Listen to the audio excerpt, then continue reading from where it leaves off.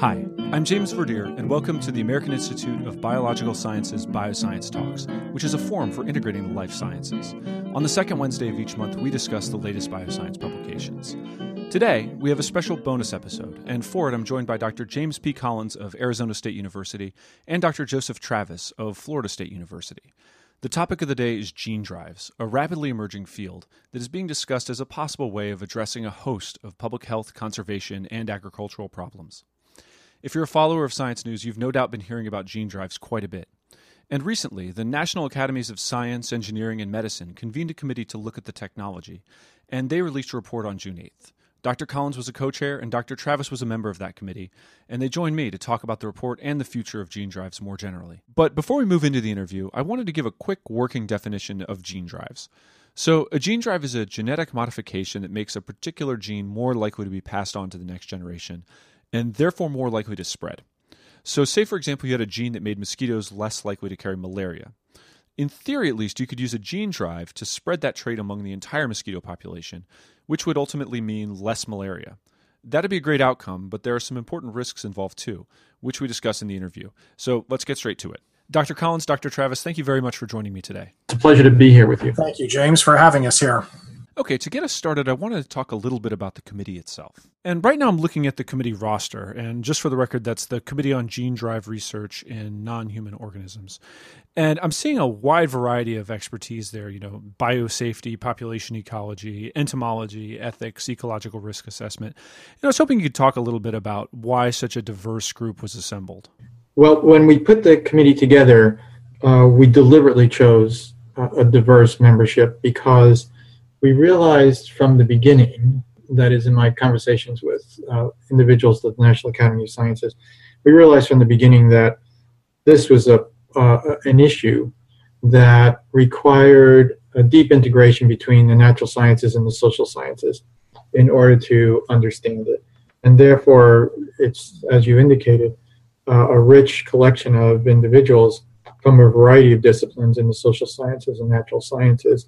And I believe that really enhanced all the conversations that we had as a committee in order to not only think through the science that's involved as far as gene drives are concerned, the natural science that's involved, but also the ethical, legal, social, and regulatory implications of that sort of research.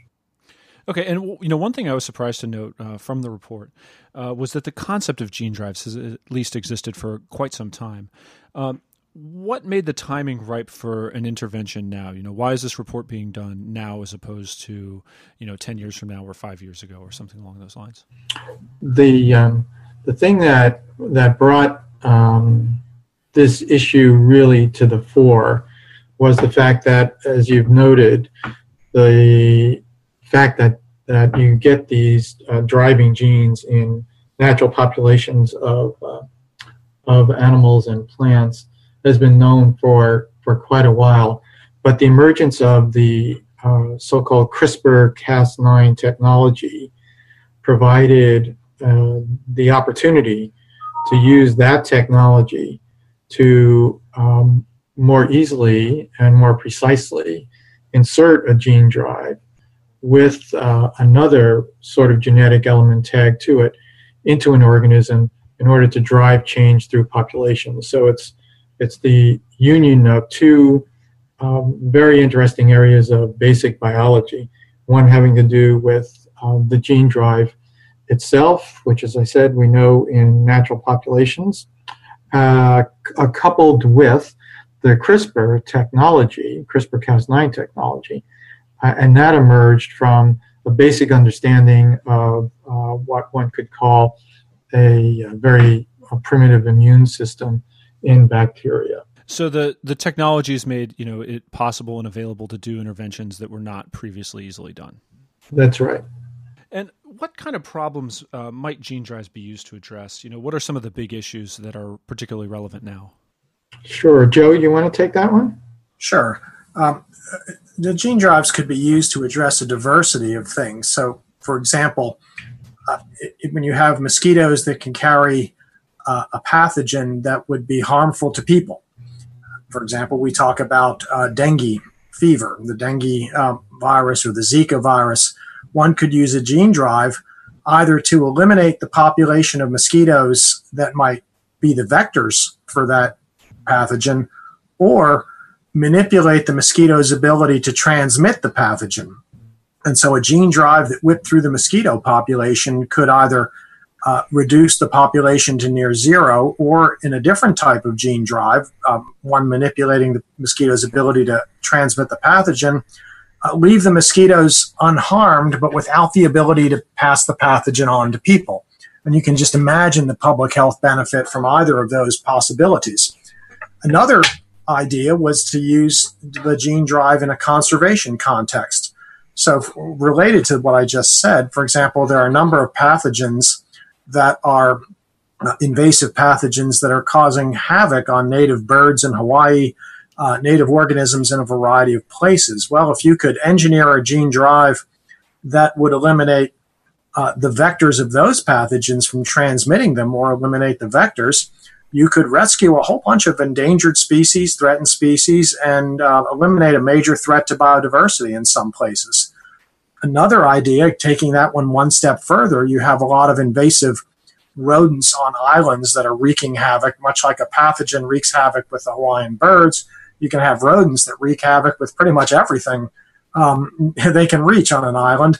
And an idea for using gene drive was actually to render those rodents either sterile or eliminate the invasive rodent populations. So right there you have a range of applications from public health to conservation biology, all amenable to one particular tool. Okay, and you mentioned the suppression of a species as one possible use of this technology, and is that mostly done through creating a bias in the sex of the subsequent generations? You end up with the 90% male mosquitoes are the offspring, and then that eliminates the species. Yeah, there are two ways that can be done, and that's one of them. Once you have nothing but males, there's nobody left to lay eggs, and that's the end of that situation.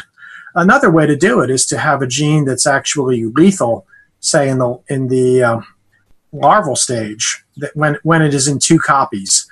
So a gene that has two copies could be lethal in the larval stage. One copy, it would have no effect, but because of the gene drive mechanism, it would be transmitted to the next generation almost in its entirety. And so you would form more and more homozygotes, or more and more individuals with two copies of that gene. It would be lethal, and eventually you would eliminate the population. Okay, and I wanted to bring up something that was mentioned in the press conference. And, it's that many of our listeners may be familiar with recent field experiments by Oxitec regarding suppression of target mosquito populations. But I wanted to be clear that that's not what we're talking about here. This is a different technology, right? Yes, this is a different technology in how the genes are manipulated and how the manipulated gene is spread. And what is the primary difference there? So what happens? What would be happening with the gene drive approach to a problem like mosquito control is that you would develop a genetic construct that did two things. One, it would either it might sterilize females, or it might cause nothing but males to be reproduced, or it might be lethal to the larvae. So you have one manipulated gene that hits the mosquitoes directly. The other element to the gene drive would be a part of a construct that allows the entire construct to be replicated and transmitted in the biased inheritance system that Jim described earlier. In other words, rather than if an individual had one copy of the construct and one normal allele, rather than giving half of its offspring getting the normal allele, the normal gene, and half getting the gene drive construct, they might all get the gene drive construct. And what that does is spreads the construct very, very quickly through the population within a dozen generations sometimes. So that's a very key difference from the kind of introduction that Oxitec is doing with genetically manipulated males. It just takes a lot. It works in a lot more rapidly and in much fewer generations. Okay, I think that gives us a good overview of sort of how gene drives work. But I'm wondering now, what makes a good gene drive species candidate? Obviously we're not going to be using this technology to modify elephants or giraffes or something like that. Well, first of all, Jim, if you don't mind, I'll answer this one, give you a break. Sure, go ahead. First of all, it has to be a sexually reproducing organism. So mice, mosquitoes, it has to actually outcross, that is to say, mate with another individual. And that's and that's to guarantee that the gene drive mechanism of biased inheritance will actually work. So you actually have to have a sexually reproducing organism. It has to have a very short generation time. So in other words, you have to be able to really drive the gene through the population very rapidly. Now, I said earlier that the gene drive will spread throughout a population in 10 or 12 generations. And if you have a mosquito whose generation time is 15 days or 20 days from egg to adult, that means 10 generations times 20 days is 200 days. So it spreads in less than a year. On the other hand, if your generation time is 20 years like an elephant, you're going to wait a long time for that, in years, for that thing to spread. So you need a short generation time. You need sexual reproduction.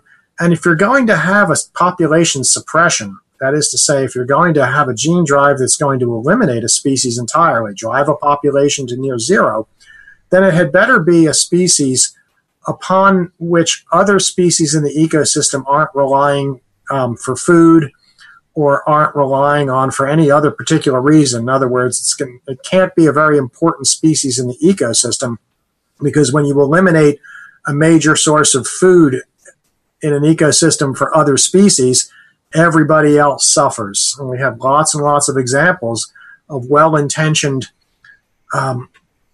removals of species or eliminations of species that in fact cascaded through an ecosystem and caused effects that nobody really wanted to see.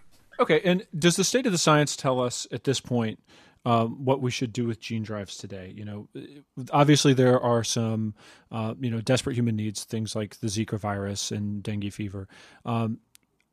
This technology is in existence. Should it be in use now?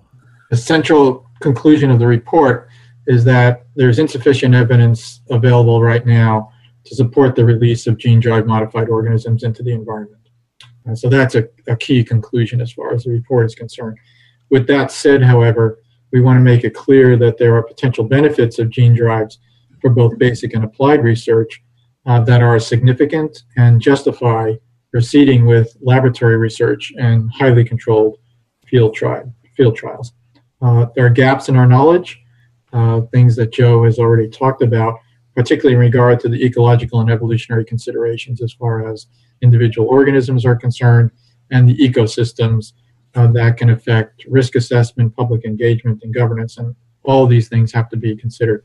So our recommendation from the committee is that the funders of gene drive research should coordinate and, if feasible, collaborate to reduce the gaps in knowledge so that we have a much better sense of the conditions under which we can use these gene drive modified organisms. So this is a situation where essentially more information gathering is needed before anybody proceeds with a large scale deployment. Correct. That's right. And I was wondering if you could sketch out the path for how we would get from where we are today, having the technology at hand, but not necessarily the knowledge and the information and the approaches to deploy it in the real world. How does that path work? So right now the technology is in the lab. How does it get out into the field and out into ecosystems if we were to proceed? Joe, do you want to take that one? Do you want me to take it? Yeah, let me start with that and then see how far I can take it. To think about that, James, you have to identify where are the gaps in our knowledge? What do we have to learn? So one gap, for example, is when we insert these gene drives into our targets, how much off-target effects are there? That is to say, we alter what we are doing with these gene drives is replacing one DNA sequence with another. We want to make sure we don't disrupt other genes that might share for part of their coding a DNA sequence with the gene we wish to affect. So while CRISPR and the Cas9 system is very, very good, there is still some evidence that there can be off-target effects, that the gene drive construct can affect other genes. And the question then, the first step then is to refine our understanding of the CRISPR-Cas9 system and other mechanisms of deploying gene drives to make sure that they are sufficiently precise in what they're doing that they can go forward. A second area is that there is some data to suggest that the effect of the genetic constructs used in a gene drive might not be exactly the same on all the individuals in a population. So, for example, in the lab, we almost always work with very well-defined genotypes, very well-defined individuals, and we know what the effect of the gene drive is. But in nature, there is no single wild-type gene out there. There's lots of genetic variation, and there's evidence to suggest that sometimes the effect of the gene drive construct can vary with the genotype of the individuals. Now, of course, when we're creating our construct in the lab, that doesn't matter because we get to pick our individual, and we pick the individual where it's the individual genotypes in which it's most effective. But once you let it go in the field, the beauty of the gene drive idea is that the gene spreads itself. We don't have to keep intervening. It spreads itself. But when it does that, it's going to spread itself into individuals with very different genotypes than the one in which we introduced it. And if it's not as effective in those genotypes or has different effects than we anticipated, well, we need to know that. And we need to anticipate that because that will influence how effective the gene drive will be. That will influence how many individuals we might have to introduce. That will influence whether we have to do it a second and third time and whether the whole thing is going to work at all in the most extreme case one can envision. And so those are two areas where, at least in the scientific arena, we're not really, we have gaps in our knowledge to fill in. Those have to be filled in before we can deploy a gene drive into a natural population or deploy it in the context in which we'd like to see it deployed. Jim, does that make sense? It does. And the sorts of things that Joe was talking about there, the committee discussed, and the larger framing or a framing that can be used is something called phase testing, which the committee discusses at some length in the report. It's an approach in which, as Joe mentioned, you really want to understand the target organism. You want to have confinement and containment strategies in place to minimize unintended persistence or release. And you want to have a mechanism, ideally, to detect and monitor gene drive modified organisms so that if things begin to go wrong, you can have a sense of where these organisms are. We also discuss at some length, to continue Joe's argument, the use of an ecological risk assessment approach. It's a way in which you can approach these sorts of complex topics by quantifying the probability of different sorts of outcomes. It gives you an opportunity to trace cause and effect pathways, identify multiple sources of uncertainty, compare harms and benefits, not only from a natural science side, but also from a social science side. And therefore, you can use the research and a very quantitative approach to inform public policy decisions.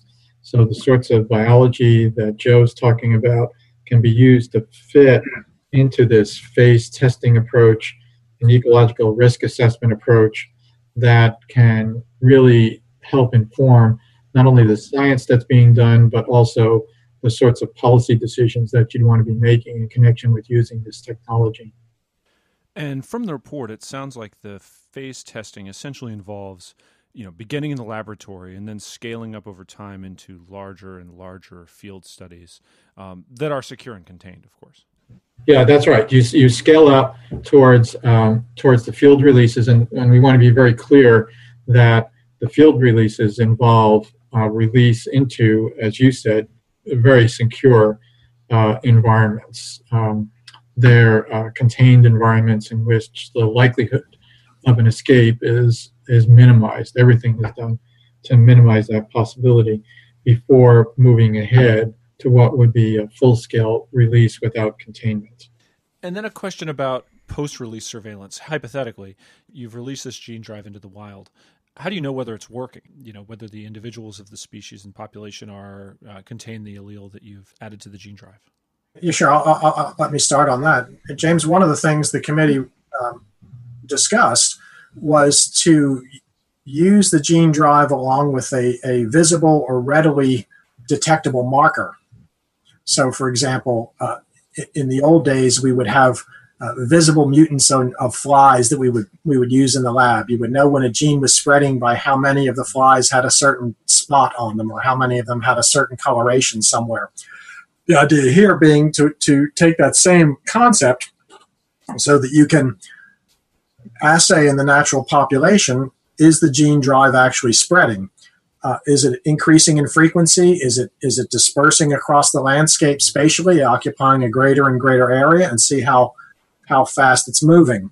Now, of course, when you have a gene drive whose goal is to suppress a population and, say, eliminate a mosquito population, what you're going to be looking for is the drop in mosquito population numbers, drop in density of the mosquitoes. And so you have to monitor constantly. One of the things we discussed was the need for constant monitoring and a readiness to do what one might call a kind of adaptive management. If it isn't working, how will you make sure you can identify that? If it's out of control, how do you recover it? How do you can you put it back in the box, as it were, once you put it out? So the idea is to do, when you're going to do these kinds of releases, to find a way to be able to monitor both the increase in frequency of the construct and the spatial spread of the construct, because you want it to go where you want it to go, and there may be places you don't want it to go. But since the organisms are passing it along themselves, both by mating and by their own dispersal as they are carriers, you can't control necessarily where they go in the wild once you let it out. And so if there are places you don't want it to go, you have to be ready to put a stop to it if it starts getting to those places. It's interesting that you mentioned that these gene drives don't respect borders. That seems like it's going to create a great need for governance bodies and international structures in order to address this from a regulatory standpoint. That's right. That's why the committee, that's one of the reasons the committee put such great emphasis on the social science issues and the governance issues, because you could be dealing with different jurisdictions in, say, tropical environments, or even in temperate environments. You could be dealing with different counties, with different states, with different regions. People may have different attitudes in one region versus another. You may be encountering a situation in which the people in one area are very happy with the idea of a gene drive being released to suppress mosquitoes. People in a neighboring area may be very uncomfortable with it for their own social and traditional reasons. And so it's very, very important to think through all the issues that might surround this, and including the governance issues. And that's why one of the reasons we had such an emphasis on social science. And the report mentions public engagement. Does that mostly come down to information dissemination, or are you talking about advertising campaigns? What would that potentially look like in this context? So the key thought, James, would be that public engagement really can't be an afterthought. It has to be as crucial an element of these conversations as are the scientific issues when it comes to outcomes and decisions. So the key recommendation that we make is that when it comes to communities, stakeholders, the publics, these various governing authorities have to include research institutions, funders, regulators. They have to have clear policies and mechanisms for how public engagement is going to factor into the research, ecological risk assessment, and public policy decisions about gene drive modified organisms. These are key features of part of what will constitute good governance when it comes to gene drives. One thing I was also wondering is there perhaps a role for scientific societies as it relates to public engagement? Whether that's information gathering from members, information dissemination to members,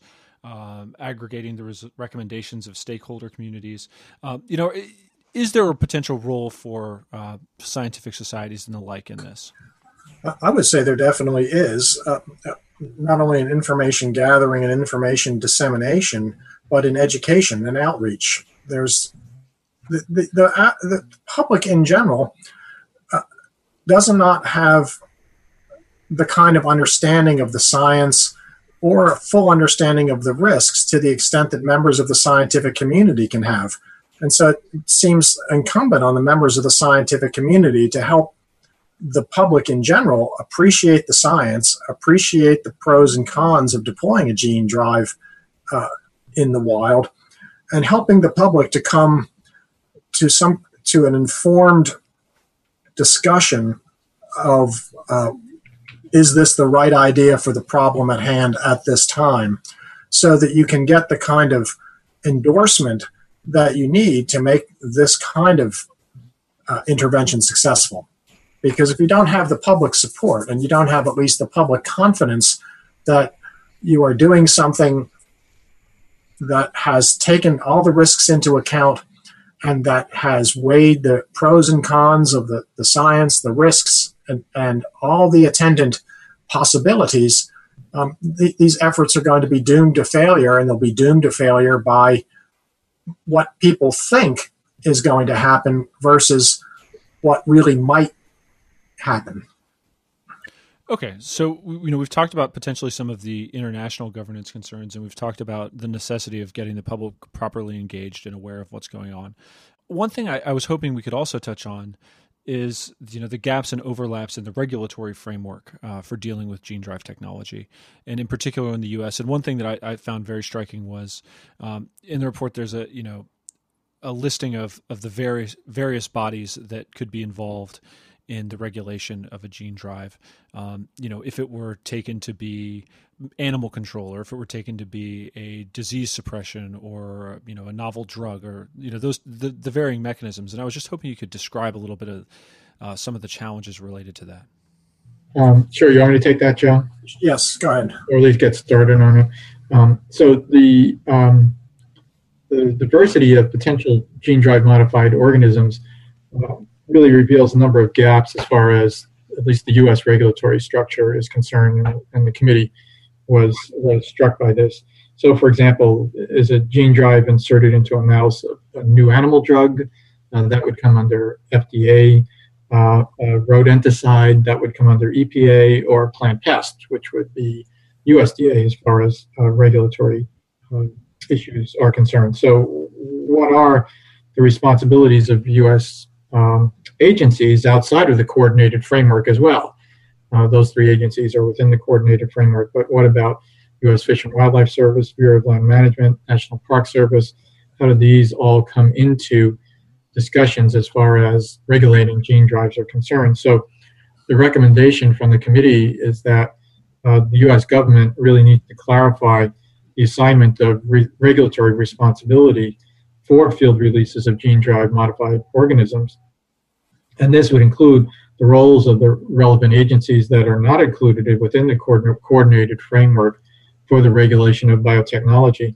It really revealed a variety of gaps as far as the regulatory structure is concerned, and the U.S. government needs to sort out how these gene drives will be regulated as we go forward from here. And just out of curiosity, is that work underway now, or is the committee's work done, or are there plans to examine that in the future? It's not part of the statement of task as far as this committee is concerned, but there is a separate committee that's working on the coordinated framework right now, and that group of individuals are the ones that will be charged with thinking through how these various regulatory issues can be handled. And are there any other challenges, associated with gene drives, either with their governance or, the physical release, that spring to mind? I think the only issue that strikes me that we didn't talk about explicitly is one of the things that distinguishes a gene drive approach from some other approaches, which is that you want the gene drive to spread. And a lot of our regulations and rules are designed to contain something. contain a genetically engineered organism, keep it from spreading. Here we want it to spread, and in many cases we want it to. One can envision many cases in which one would want the gene drive to spread widely, but perhaps not infinitely. And so there's a bit of fuzziness there in terms of how do we regulate something that we want to disperse quite widely. We don't want to contain it. If we were going to release it into the wild, we actually don't want to contain it. We want it to spread, but we want it to spread only where we want it to spread, not beyond that, and not into other species and not into other areas. And this is where I think you end up having so many other points of view that need to be represented, whether it's in the regulatory fashion, as Jim said, should the Bureau of Land Management, BLM, be involved? Should other agencies be involved? And where you run into the public engagement problem, because you may find yourself needing to engage a wide variety of people, very different constituencies in very different areas with very different prior opinions. And so there are some challenges to deploying gene drives based on the very nature of what a gene drive is designed to do, which is spread. And we usually think about our regulation as kind of, let's keep it contained. Well, now we want to let it out there. And that's a different world. Does that make sense? Yeah, no, it does make sense. Joe raises a really good point in that regulation of genetically modified organisms right now under the U.S. coordinated framework or for the regulation of biotechnology or the UN Convention on Biological Diversity, the Cartagena and Nagoya protocols, they're all predicated on containment. And as Joe indicated, gene drives are designed to spread. And so they offer a fundamental challenge to the schemes that are in place right now as far as governance is concerned. And that's obviously something we'll be watching very closely over the coming months and years. Dr. Collins, Dr. Travis, thank you very much for joining me today. You're welcome, James. You're welcome. It was a pleasure to have this conversation. And that concludes this episode of Bioscience Talks. Just as a reminder, the journal Bioscience is published by Oxford University Press on behalf of the American Institute of Biological Sciences. It is made possible by the support of our members and donors. Thank you, and talk to you next time.